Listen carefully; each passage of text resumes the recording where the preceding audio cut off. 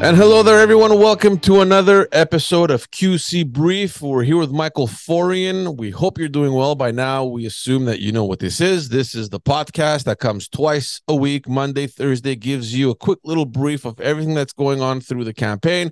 We give you a nice little brief analysis based on our experience. We'll cut the little intro short so we can get to our topics because, I don't know about you, Michael, but first of all, how are you? Good morning. Good morning. It's good. It's crisp. It's fresh over here in Gatineau, Quebec. Oh, I was in Gatineau yesterday. I was interviewing. You came all the way to Gatineau. And you didn't give me a heads up. You didn't even say, I Michael, came hey, in. let's I had go I grab a had no beer, idea. I had no or idea where I was. God, it's far. yeah. um, Listen, I do Gatineau, so you don't have to. It's much better that way. Jesus.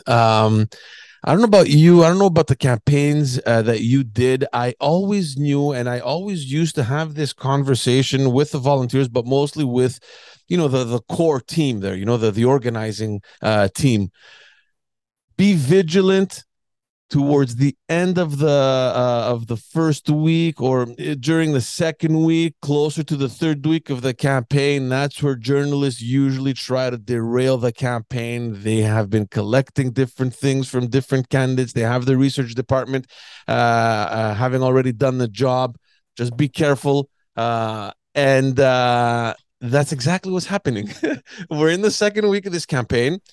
The amount of blunders that I don't know if they will derail the campaign, but it's definitely enough for something to stick over here for whatever party to kind of hold on to kind of point fingers to, or whatever you want to call it. We're going to get through that because we talked about that in the very first episode. Let's Yeah. hold on to see what's going to happen, how this campaign might get derailed, what the candidates might or might not say. And this week, it just appears that it all just happened together. They all decided, let's go. This is the week where we're all going to say our bullshit, and we're going to talk about that. Yeah, and it's. I think that a lot of journalists. I mean, they're out there hunting for some scoops, and of course, you also have the political parties looking for dirt on their opponents too. Mm-hmm. From what I recall, there is a certain unit within the Quebec Liberal Party known as the Dirt Squad, where the team of researchers, a Yeah. crackpot team of researchers, would We, go we out. we called them. We always called them the fishermen. The fishermen, I like that term too. Yeah, I think they really liked using Dirt Squad for some the reason. dirt squad. In any case, I know a few people that were on it or are considered honorary members in any case. Yeah. And they would, especially with the advent of social media, with Facebook, Twitter, with all of these social media networks where people are just constantly posting ridiculous things, and from 10, 15 years back, not thinking that now, today, they would have Yeah. been And I'm a presenting public themselves, figure now. I'm a well, public public figure, or at figure. least presenting themselves as a candidate, Yeah. right? Whether or not they are running in a viable seat for their party or a non-viable seat for their party, you're still representing the party brand. You're representing the party institution, and obviously, Right. you're representing the leader. That's right. And you need to be on your best behavior. But journalists know that the person who you are today is maybe not the same as the person you were 10 years ago, and that could be detrimental to the campaign, especially if there were comments of racism, really nasty stuff that's out there, or just simply embarrassing photos too, Yeah. which can come back to haunt you. It's incredible to see how it all came down this week. And we're going to start with the Liberal Party. I mean, there's a candidate in the riding of Laurier Dorion. I should know something about that riding. A brand new candidate. He's much more Anglo. And they dug up something that he said a couple years ago on the legitimacy of Quebec to wanting to change its constitution so that they can mark that it constitutes a distinct nation and that French is the official language. So he came out, he wrote something, I think, on the Gazette or in the Suburban. The Suburban. That it doesn't have the legitimacy, and that he had some things to say about Bill 101 and protecting the French language. These things never sit well. I mean, in Quebec, if you're running in politics, there's kind of like a what do you call it? Like a ground rule. Well, it's the third rail of politics, right? In Quebec, it's some, you don't touch it with a Yeah, 15-foot pole. yeah. you don't touch the language. French is the official language. Quebec is a distinct nation.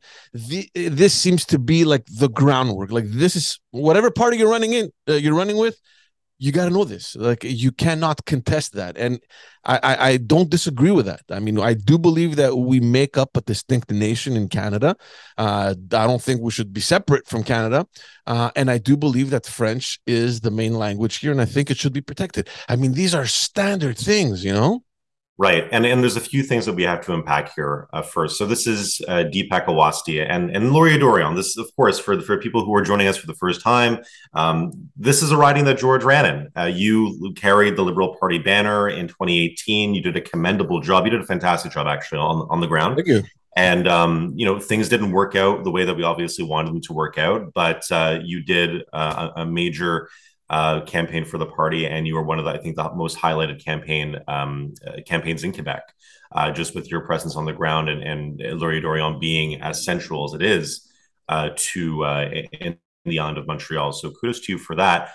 This time around, however, the candidate's Deepak Awasthi, and when you're conflating Bill 101 and Bill 21, this is not going to go down well for you. I can understand, going after Bill 21, which I think that most English-speaking Quebecers understand, allophones understand that it's a bad law. Bill 101, I think we've gone way past the last exit to modifying or changing it. It's established in Quebec. Whether you personally disagree with it or agree with it, it's not going to go anywhere. And again, people don't touch this.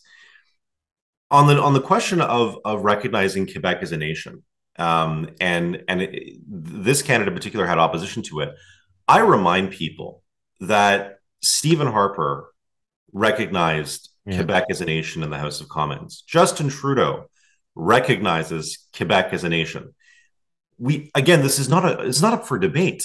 When the two major political parties federally recognize Quebec and its place within Canada, we're not going to go any further in terms of taking that away from them. So my point being is that what this really comes down to, these are embarrassing comments for the leader, a leader who's already looked upon, Dominic Anglade looked upon as somebody who doesn't care about French Quebec or seems to coddle Anglo-Quebec to such a degree that Francophones feel that is as if she doesn't have any emotion or understanding of Quebec outside of Montreal or outside the greater Montreal area, and has a disconnect with people in the regions. And what we really need to be pointing the finger at is the vetting process. And every major political party has a vetting team, a vetting committee that will look at candidates and evaluate, going through their social media history, doing a criminal background check, looking at their credit, doing a credit check, understanding, is there anything that could come up that could be detrimental from a public relations standpoint to our campaign? And if something does come up in that process, do we green light them or do we red light them from going on? Yeah. And this was obvious. If it was done terribly. This is somebody should be fired immediately. I don't think it was done at all. I mean, no. When you look at the fact that they didn't have candidates they hadn't completed their 125 candidates till the end of the first week of the campaign, right. And even then they just had to, we spoke about this. They had to throw people, and their husbands and their wives and anyone they could find, just so they can get, put that embarrassment behind them. For sure, the vetting process wasn't done appropriately. I mean, to be honest here, and to give her credit, Dominique Anglade came out the morning this article came out. She clarified her position. I know that she spoke directly with the candidate, and she said that, listen, I spoke to him. We're aligned. He agrees with us. I mean, look. But do you believe that? I don't believe he is. I believe he was given a talking to, and he was told, you shut up. You don't say anything more about this throughout the campaign. This is our position. Do you understand it? Yes or no? Yes, I understand it. Perfect. That's it. It's over. Hang up. Look, it's what you said, right? I mean, these are emotions. These are things that come up at a certain time, and you're asked to comment on them, and you're not thinking at that point in time that you're going to be running in the campaign or that you're going to be in the public eye, right? I mean, and if you do, these are important things to maybe mention. Hey, by the way, guys, I did, this and this in this article, or, right. So anyway, I mean, luckily for them, it hasn't stuck that much. It took up maybe, I don't know, an hour, last week or this week in the morning. So it didn't occupy that much of the news. I think they got away with that one pretty. They were pretty lucky with that one. Another one, however, that might stick is the Conservative Party of Quebec. The leader, Éric Duhem, who a couple days ago, he was campaigning in an English riding, and he was asked about his position on separation. Now, he did mention that right now, absolutely not. He would vote against the independence of Quebec because he sees that it's not something that people are preoccupied by. But eventually, the door is open. I mean, maybe later. He left it. He left a question mark over there, Right. and that one stuck.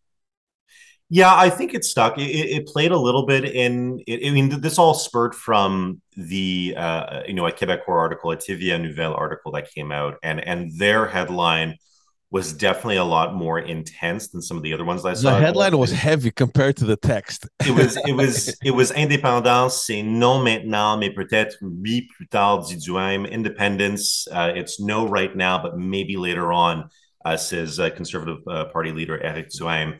And I think that the way, like, and it's funny how some of his supporters, especially in the Anglosphere of Quebec, have really been acting like contortionists trying to defend his policy on this, because, of course, as Anglophones, they're adamant federalists, and of course, him saying this completely takes away from their credibility in Anglo ridings like Jacques Cartier or Darcy McGee or Westmount St. Louis or whatever. Where again, I don't think that the Conservatives have any hope of chance in winning any of those ridings. But again, it does take away from their credibility because there are some, high profile candidates, or some candidates have gotten some media attention Yeah. in those ridings. But again, it looks pretty bad. And I think it's important just to go over some of the stuff that he said. He said that he wanted to assure that future generations, if they change their views, would have the option to have a referendum. I don't care what your, sort of asterisk is next to your position when it comes to a referendum question. This is not good. Saying that this will not bode well with any Anglo community across Quebec when you say, oh, well, I want to make sure there's an option to keep it open just in case if they Yeah. figure out down the road, they're potentially thinking at the back of their mind and they say, maybe whatever, it's going to come down to it. No, yes or no. Anglos want to hear yes or no. They want to hear a direct answer. But also, Michael, independence, the issue of independence isn't a flavor of the month kind of thing. It's not. No It's a one cares values for this. thing. But It's a values thing. Duhaime People is a believe- former PQ staffer. He's a Yeah. former Bloc Québécois advisor. This is somebody who has not just flirted with separatism. It's not somebody who's just flirted with independence movements. Oh, he's actively for it. been engaged in it. Yeah. He's worked for these political parties, George. Yeah. And again, I understand where he's taking it. He wants to give the impression that we're here to represent the people's will and the voice of the people. And if ever anything changes, we got to be there to make sure that we give them what they want. But it's not, like I said, it's not like, oh, today I want a popsicle. Let's have a popsicle. Tomorrow I want an apple. That's not what it is. This is the independence. You're either for separating or you're not. It can't be a flavor of the month kind of issue. So I don't know where this is going. I know the Liberals jumped on this like crazy, especially in the Anglophone ridings. And it's just funny that this statement came while he's campaigning in an English riding. I'm speechless. I don't understand the relation between the two. I don't understand why he would do that. There's no way this wasn't an embarrassing comment for his Anglo candidates. There's no way that, and of course, like he has candidates that are running with him that are former péquistes, former Bloc Québécois activists. It makes sense. Duhaime is trying to build a conservative coalition. He's trying to build a coalition of conservatives coming from, social conservatism to fiscal conservatism to libertarians, and also conservatives that were used to be part of the independentist movements. And it makes sense that, he would want to perhaps use some messaging. But I personally believe this is a viewpoint that he believes in. Oh, yeah. I think that these comments truly reflect his own personal opinion and his opinion in how he would govern if he were ever to become premier. Now, of course, he's never going to become premier. But my point being is that this is still important for people to understand. And if people, for them, if the ballot box question, which I think it's less and less, but if the ballot box question for them is a question of separation, and I think for many Anglo or the prospect of a referendum, I think that only skews towards older Anglophones of a certain age. Mm. This is a complete write off, but older Anglophones of a certain age who are, disaffected and feel completely disengaged with the PLQ have been looking at Eric Zoem as an option. They've been wanting to hear more of him. They said, I want to hear him when he's on CJAD. I want to listen to him I want to watch him when he's on CTV Montreal. I want to hear what he has to say because I'm looking for an alternative Yeah. this time around. And a lot of Anglos have come to me and said they've never, ever voted for a conservative party in their life. Mm. And this time they want to give Zoem at least a chance during the campaign to make his appeal, make his positions known, and then they're going to make up their minds. But this is not helping. No, we'll keep the best one for last, but I want to go to Quebec Solidaire. This happened yesterday. The entire day was taken up by this. They made an announcement. The CAC jumped right on it and called it the orange tax. Basically, Quebec Solidaire announced that they want to tax 0.1% people's net assets. So we're talking not only your income tax here. This is your entire valuation, if you want. So we're talking about your property, your asset value, your investments, your pension plan, anything that you have that adds to your asset, minus, of course, your expenses. So everything that comes in minus everything that goes out, whatever's left over. If it's over $1 million, you're getting taxed 0.1%. Now, a lot of people are saying, look, 0.1% on $1 million, $1,000, it's not the end of the world. However, the thing that bothers is that when they talk about the ultra rich, we're going to go tax the 5% ultra rich, and they put in that category people that have a net asset value of $1 million. For me, it makes absolutely no sense. And all the analysts that came out to talk about this are 100% right. Having $1 million of asset value, you're not ultra rich. You can have that by making like a $60,000 salary. You bought a house maybe 10 years ago. By the time you get your retirement, that house might be valued at $700,000-800,000 plus with a pension that you've put aside. You're probably worth $1 million by the time that you retire. And then when you retire, they're going to come and take out $1,000. And there's a big issue here. I think this is going to stick a little bit more throughout the campaign. They have a hard time explaining where they come up with a 5% of the population, because how do you know? How do you analyze the people's property value, the investment value? Like, how do you calculate all that, right? And I think it's going to stick. I think this is where Quebec Solidaire loses credibility, and they walk into this bear trap of, they've been largely unscathed throughout the early campaign thus far. We're very early on, and so far they've been pretty good, but now we see that they're tripping on their own policy, and instead of getting the coverage that they were hoping they deserved, they're getting the coverage that they fretted, and definitely their advisors were having nightmares of.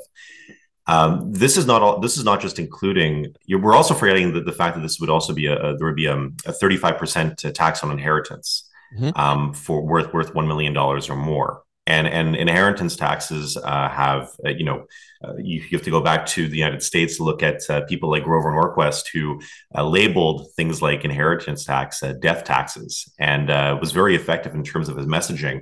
But that would also mean, and I think I'm glad I have to give it to her, because she had the best response to taxes of this nature. She called wealth and inheritance taxes an attack on Quebec's farmers. And she did this while standing in front of a combine harvester during a campaign visit in just south of Montreal.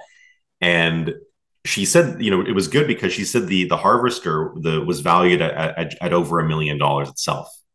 And I feel that I'm happy that she had at least one good day on the campaign trail.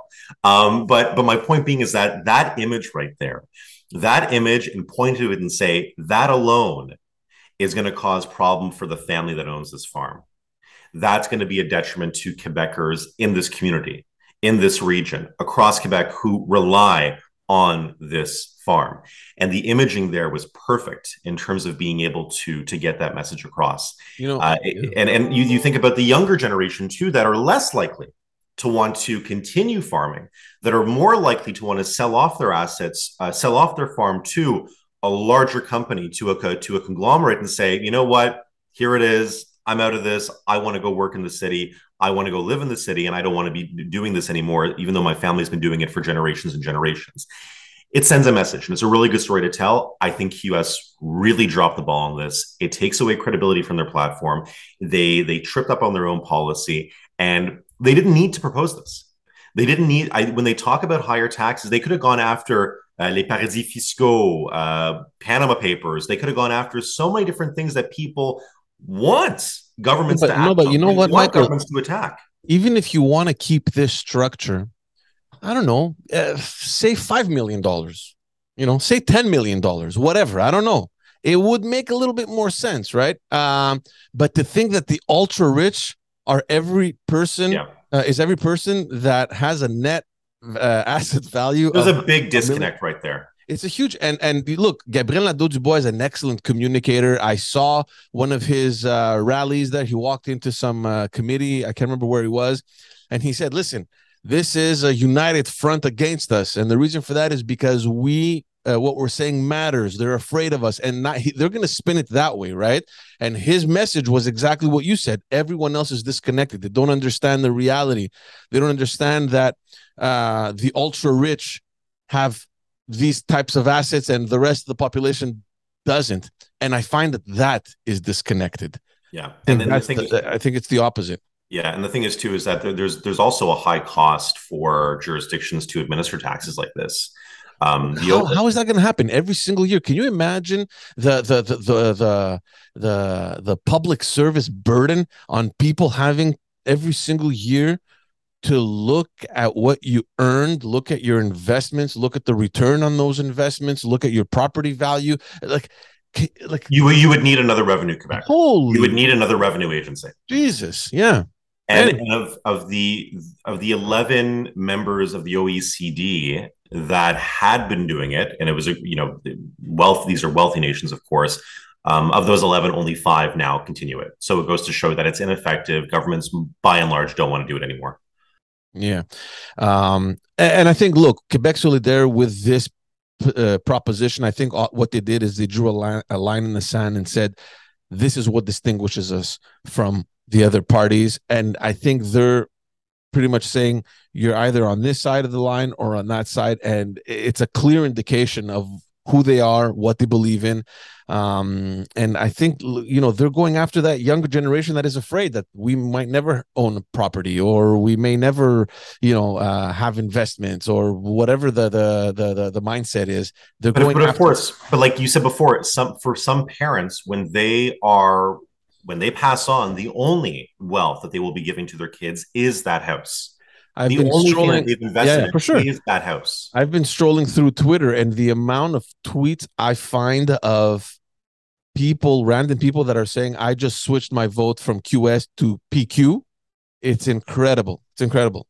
Anyway, Huge fumble. Yeah, we'll see how that carries on, but I have a feeling that might stick. The one blunder I think that is going to probably stick until the end of the campaign is the comments that Premier Legault made the other day, yesterday actually. Les Québécois sont pacifiques. Hein? Ils n'aiment pas la chicane, ils n'aiment pas les extrémistes, ils n'aiment pas la violence. Donc, il faut s'assurer qu'on garde ça comme c'est là actuellement. Linking immigration to violence, to maybe even racism. I mean, definitely it's the most xenophobic thing that I have heard. His opponents were quick to jump on that. Tell everyone a little bit about that. Yeah, and he was making these comments yesterday at a press conference. He was trying to make a link between immigrants and violence and extremists. Those were Legault's words. These are not my words, and they drew a really intense reaction from a lot of his opponents. But more just going back to him, he had to apologize for what he said. Yeah. He said that he didn't want to associate immigration with violence. He said, "I'm sorry if my words have been confusing. I didn't try to." And then he tried to pivot and say, "But immigration's an asset for Quebec, and we need to get those immigrants to integrate. And integration will always be a challenge for a French-speaking nation, North America." As much as he was apologizing, we know what he said. Yeah. We know what he said. He said Quebecers are peaceful. And what does that imply? It implies that immigrants are not. Yeah. Quebecers don't like bickering. And he implies that, well, immigrants are going to talk back and they're going to raise their hands and they're going to say, okay, well, these are some things that I like and I don't like. And they're going to have a voice. Yeah. Quebecers don't like extremists. Immigrants are. I honestly, I had to read that statement several times. I'm like, okay, maybe it wasn't written prop, but journalists are very careful when they say stuff like that. I mean, the quotes they put, it's the exact. It was incredible, and it brought me back to the time when the Liberals were in government and they were talking about immigration again, and the numbers of immigrants that should come into Quebec or not. And I remember back in the day, Premier Couillard criticizing Legault, who was in opposition, and he said exactly, Monsieur le Président, le chef de l'opposition souffle sur les braises de l'intolérance. He's walking on a thin line, basically, right? And there was this storm of criticism towards Legault, towards Couillard. How dare you? You're calling him a racist, blah, blah, blah, blah, blah. It just brought me back to that, because what I also remember in 2018 was Legault struggling to explain the process of immigration. I just do not think that Legault fully understands how immigration works in Quebec. No, I think he understands the system. I think he understands the complexity of the system that it currently is, because it's a very complex system, and somebody's had to deal with it in terms of helping people navigate through that system. I think he knows exactly what he said. And when you say Quebecers don't like violence, and you're talking about immigration, you're implying that immigrants are violent. Yeah. And then when you say you have to make sure you keep Quebec the way it is, you're implying that they're going to make Quebec violent. They're going to make Quebec. They're coming. Extremists are coming in. They're going to disrupt things and make things no longer peaceful. And you're talking about immigrants, and that in itself is disgusting. I think that I think he's going to have some struggles with some people in the greater Montreal area that are francophones, that are CAQ leaning, that are sort of like, geez, I voted for the Liberals time and time again. My father and mother have done it. My grandparents have done it. And this time they're looking at CAQ as a viable alternative. And they're looking, at the PLQ sort of floundering on the ground. They're going to start questioning that lean to the CAQ right now with that. But I don't think that what Legault said was by mistake. Mm-hmm. I do feel that he was speaking to his base in the regions. Right. I do think that he believes in those comments, and I do believe that it's going to help him in the regions. Right. Do you think that it's enough to kind of destabilize his campaign or derail it? Obviously not in the regions, but you're right. No. Probably in the big metropolitan areas. And this is the thing that this is the big thing that we need to take into consideration, is the fact that he's not talking to Montreal. Mm.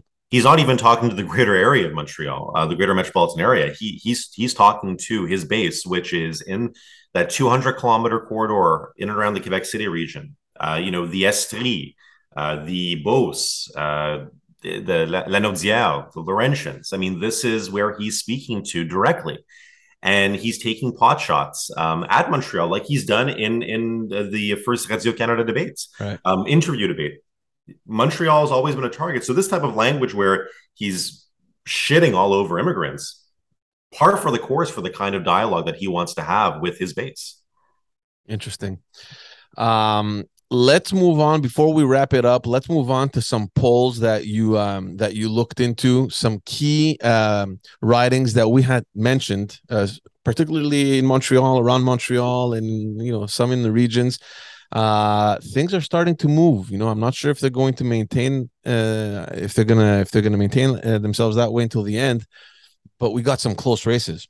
Right, and particularly like in the island of Montreal in itself. And I think one of the ones that we do have to look at would be Verdun, where Isabelle Mélenchon is running for re-election. She was a POQ staffer. She was a POQ chief of staff at one point. He ran in a by-election in Verdun when the late Jacques Dehoux resigned from politics during the Couillard era, and she won in that by-election. She ultimately became Minister of Environment. And right now, we aren't even seeing a three-way race in Verdun. There was an ECOS poll that was done. And now, I remind you, this was an independent poll that was done on behalf of Quebec Solidaire. Right. So when you hear independence, know that it was commissioned by a political party, right? And the results were favorable towards that party. So you have to take it with maybe a mountain of salt or two. 32% for Quebec Solidaire, 26% CAQ, 21% Liberal, 13% PQ, and 4% Conservative Party. Yeah. When there's a 32 to 21 split between the frontrunner QS and Liberals in third place at 21, that is sending a huge message right there. And that is a seat that was considered a Liberal bastion. Yes, you take the campaign seriously there because there are some voter tendencies to go to QS, some voter tendencies to go to the Parti Québécois. But we were pretty certain of being able to retain Verdun as a solid seat for us. Yeah. The other one that I looked at is the actual riding of Dominique Anglade in Saint-Henri-Sainte-Anne, where it's just neck and neck. It's a three-way race over there. 28, 28, 26. So CAQ 28, PLQ 28, and the QS at 26. It is a three-way race. I'm surprised that the Quebec Solidaire hasn't commissioned a poll in that race. And it is the president of Quebec Solidaire that is running in that riding there in Saint-Henri-Sainte-Anne against Dominique Anglade. And it's a relatively young candidate for the CAQ, Nicolas Huard Isabelle, who I've had a few interactions with over the course of my years in politics. Good young man. He's making a stake in politics. The question is, maybe he will end up being perhaps the youngest member of the CAQ caucus come October 3rd, and especially and what a major upset that would be to Dominique Anglade in her own riding. I don't see a way that she'd be able to forge a path forward as leader of the PLQ, especially. No. You lose your riding. I mean, that's an indication. That's a strong repudiation, not just from your base across the province, but from your people, but from the people that vote for you in the riding. That's huge. The other one that I looked at is the riding of Maurice Richard, which is the old riding of Crémazie. That's where Marie Montpetit was elected. For those wondering, this is a riding that always flip-flopped between PQ and Liberals at that time. The Liberals would have it for 1 or 2 mandates, then it would go to the PQ. Lisette Lapointe was there, who the wife of former Premier Jacques Parizeau. And then I believe it was in 2014. It was during that campaign when Marie Montpetit came in. She was ousted by the caucus. And I thought for sure that Quebec Solidaire might make an entry there. But then a lot of people were suggesting that, it's going to go to the CAQ. I looked at it, and the Quebec Solidaire seems to be ahead over there. It's pretty tight. Tight. They're within the margin of error. So it's 29-29 with a margin of error of 7%. So again, it's a fairly wide spread in that sense. And the Liberals are in third, I believe, right? Yeah, they're in third at 18%. So again, this was a Liberal riding. Marie Montpetit, now an independent. She was kicked out of caucus. And somebody who I'm very familiar with, Jonathan Marleau, former leader of the youth wing of the Quebec Liberal Party, somebody who has run in previous elections for the PLQ, wasn't successful, and I think was hoping to run in a riding where the PLQ could still hold on to. It doesn't seem like it's going to be the case. It is a two-way race between the CAQ and Quebec Solidaire. The thing that I found interesting, and we spoke about this, I think, in the earlier episodes, where we thought Quebec Solidaire might lose the ridings it had around the region of Quebec. It seems as though Taschereau They're holding on to that one, but Jean Lesage is one that they may potentially lose. Also, Rouyn-Noranda up in North Quebec. Right. Again, still within the margin of error for Jean Lesage, 34-33 split for CAQ and Quebec Solidaire.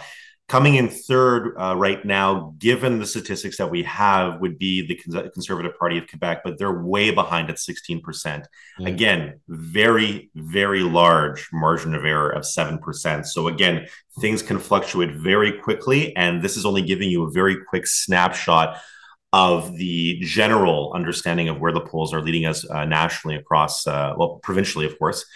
So it's very hard to tell, but again, it's going to come down to these two-way races or these three-way races, depending. And they may, on the riding. And Quebec Solidaire may very well also be at risk in Sherbrooke, the old riding of Premier Jean Charest, who after losing the election in 2012, you had Éric Fortin. I think Éric Fortin. Was his name Éric Fortin? Good question. It was a Fortin. Right. He was a staff. Luc Fortin. Luc Fortin. I was thinking Eric Fortin. I was like, who's Eric Fortin? I know Luc Fortin. Sorry about that. Yeah, who's a former staffer, I remind you, George, for the Quebec Liberal Party. Yeah. Luc Fortin, and then he lost it in the last election. It was a major gain for Quebec Solidaire. And now the CAQ put Caroline Saint-Hilaire, a major figure, former member of the Bloc Québécois, up in Ottawa, and she then became a very popular TV personality. And she was, of course, mayor of Longueuil. Mayor of Longueuil. I forgot about that one. Yeah. So she seems to be doing well there. You know, the interesting thing for me to see, you know, throughout the rest of this campaign is if whether or not Quebec Solidaire will go into this realm where they will forever, or maybe not forever, but for a while, battle the Liberal Party for the region of Montreal. Are they going to become both those parties, just regional parties for the greater Montreal, or maybe just for the Montreal area? That for me is something that's going to be interesting, because if Quebec Solidaire loses Sherbrooke, if they lose the ridings up in Quebec City, which Taschereau maybe not, but who knows, and they make certain gains in Montreal, then maybe that's what it's going to be left. Maybe that's what we're going to come down to. Just, you know, have those two parties battling it out for Montreal. Right. And I can tell you the answer for what they want, rather, not what will happen on October 3rd, because nobody can really predict that. But what they want, they want to be a province-wide party. No party wants to be based on one single region and sort of stuck there and not being able to expand. So them being able to retain the, you know, Jean Lesage, them being able to retain Sherbrooke, Rouyn-Noranda, that's going to be important for them to have in their war chest, and saying, look what we were able to do outside of the Montreal region. That's going to be big. George, there is one more riding that I wanted to point out. That's the riding of Marquette. Marquette, yeah. And the reason why I think it's so important is that this has been a Liberal riding for time immemorial. And I think it's important to note that this also has a very strong Anglophone population within Dorval, and also Lachine too. But essentially, it is the city of Dorval and the borough of Lachine that make up the riding of Marquette in itself. And right now, we're seeing a 34-34 tie. Again, wide margin of error, 7%. But this is not something that we would have fathomed a few elections ago, the CAQ being able to come onto some very Anglo-West Island territory. That, for me, is quite shocking. But there is a Francophone voter base there in Marquette, especially in Lachine, that is able to influence these types of elections, from these types of ridings that are these formerly stronghold PLQ, and make them pivot potentially towards the CAQ. Interesting. There's a lot to follow, and let's just see if going into the third week we'll have more blunders, because in my experience that's the window where everything comes out. Thanks again for coming on, Michael, and for everyone listening, thank you so much. You can obviously follow and subscribe. We're on all platforms, whether it's audio or YouTube and Facebook. Send us some comments. If you have any questions, let us know. If there's anything you want us to answer, we'll be more than glad to do so. We'll see you again. What day is it? Thursday. So we'll see you Monday. Now I'm losing track. Who are we? Why are we here? What's going on? We'll see you guys on Monday. Michael, thanks, man. Have a good day. Take it easy, George. See ya. Yeah, bye bye.